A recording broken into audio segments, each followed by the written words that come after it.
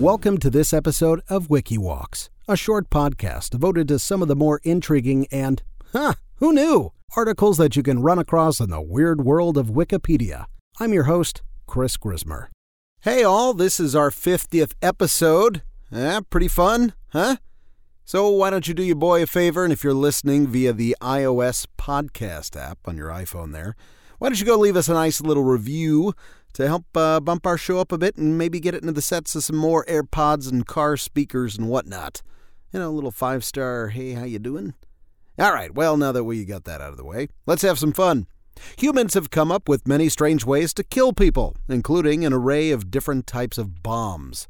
Bombs, such as the barrel bomb, which was just a big barrel full of nasty things that caused so much damage they were deemed unethical, like, shrapnel, tear gas, chlorine. There was a famous bouncing bomb, the British invention that bounced on water towards a designated target. When it hit the target, it would then sink and blow up underwater. Then people got smarter and created bombs that had guidance systems, and after that, normal bombs were often called dumb bombs.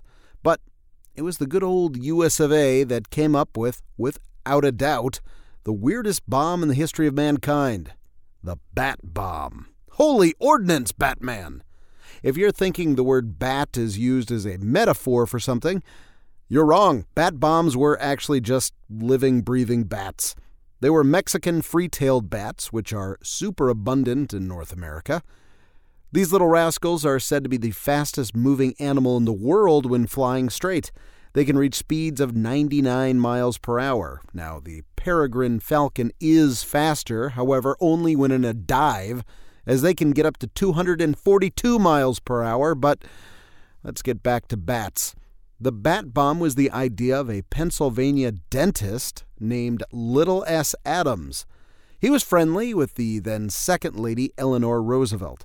Mr. Adams told her about his idea for a bat bomb, and her husband, old Franklin, gave the crazy idea the thumbs up. The idea was to create a bomb that consisted of a large case with around 1,000 small compartments.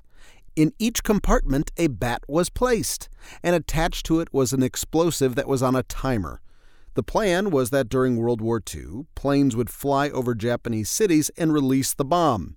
It would drift down by parachute, and then the compartments would open in the air, and the bats would fly out, heading to Japanese houses, factories, and warehouses, where they would find a home and explode in 15 minutes.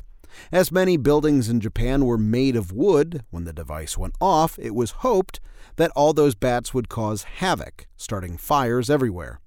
Now, bats are very strong and can carry more than they weigh, so that was good. It was shown that these little bats could carry a half-ounce bomb, about 18 grams, which could cause sufficient damage. The bats were also easy to catch with nets, as millions could be found in caves. As they hibernated, they were what you might call low maintenance to look after. To put them into hibernation, they would just place them in cooling trays. As bats are creatures of the night, if they released them in the morning, the first thing they would do was look for a secluded place to hide, and the Americans believed that would be a house. A dumb idea for a smart bomb? It sounded crazy, but President Roosevelt believed in it. In a letter to FDR, Adams insisted that we need not worry about the morals of incinerating countless bats, as the bat is, quote, the lowest form of animal life, and reasons for its creation have remained unexplained. At least until Adam provided an explanation. God made bats to carry out Adam's bat scheme. Or, as he put it, they were created, quote, by God to await this hour to play their part in the scheme of free human existence and to frustrate any attempt of those who dare desecrate our way of life. Listener, the Lord works in mysterious ways. Roosevelt insisted, this man is not a nut. It sounded like a perfectly wild idea, but it's worth looking into. Real quote. Sure, FDR was a 4-term president who got us out of the Depression, led the Allies to victory in World War II, built the bulk of this country's infrastructure, and the most prosperous middle class any country has ever had.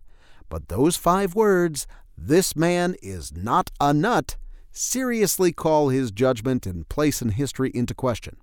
With FDR's approval, Adams led up an Air Force project to develop the Bat Bomb. His team, for some wonderful reason, consisted of a movie star, an unnamed former gangster, an also unnamed former hotel manager, and chemist Louis Fazer, who developed the first synthetic vitamin K and cortisone, and, more relevant to the war effort, napalm. He told the military that those baddie bombs could unleash up to 30 times the destruction of regular bombs. Expressed in another way, the regular bombs would give probably 167 to 400 fires per bomb load, where the bat bombs would give 3,000 to 4,748 fires per load. The Marine Corps then took the program further, planning to get 1 million bats ready for the big show. The plan was to drop the casings from 5,000 feet from B-24 bombers, and the parachutes would take the flying bat hotels to 1,000 feet, and then they would be released. They gave it the name Project X-Ray. Tests had to be carried out first, of course, and in Project X-Ray documents, it's written that the tests were, quote, to determine the feasibility of using bats to carry small incendiary bombs into enemy targets. Almost poetic. That's where things started to go really wrong. After several unsuccessful attempts at strapping the bombs to the bats, Adams' team ended up just gluing the devices directly to the bats. It was said that the hardest part of this plan was making the container open mid-flight. Now, that might be easy now, but it wasn't easy in the 1940s. The Atlantic writes that one time the case opened by accident during tests at Carlsbad Auxiliary Airfield, and the bats flew everywhere. Madness ensued, and a hangar and a general's car were set on fire. They did exactly what the Army thought they'd do. They flew off, found dark places to hide. One report states base personnel, kicked off their field by the project's secret classification, watched in horror from behind locked gates as most of their facilities went up in flames. Another time the bats were released and didn't come out of their hibernation sleep. They just fell to the ground and died. During all tests, it's said that 6,000 bats were killed.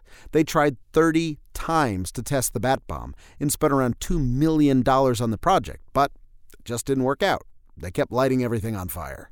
The military and government believed that the money was better spent on another secret weapon, the Manhattan Project, for the development of the atomic bomb. Some people said bat bombs would have worked if given more time to test them. Adams wasn't happy about the project ending, later saying, "Think of thousands of fires breaking out simultaneously over a circle of 40 miles in diameter for every bomb dropped. Japan could have been devastated, yet with a small loss of life." It was a failure, as were exploding rats and pigeon-guided missiles. Yes, those were real, and the Americans went on further to develop weapons programs using more animals. The CIA even had a spying cat program called Acoustic Kitty that we actually might cover in a future episode. That project cost $20 million in the 60s, and it was an absolute catastrophe. Mr. Adams, meanwhile, went on to do all sorts of things, including inventing a fried chicken vending machine, as one does. It seems that didn't work out either. The irony, to me, actually, is that now that's the Japanese who are the masters of fast food vending machines, and according to Japan's Vending Machine Manufacturers Association, there's one vending machine for every 23 people in the country. But I digress. So, there you have it. Long before Hollywood ever deployed Adam West as Batman, the U.S. Army attempted to deploy friendly flying mammals as bat bombs.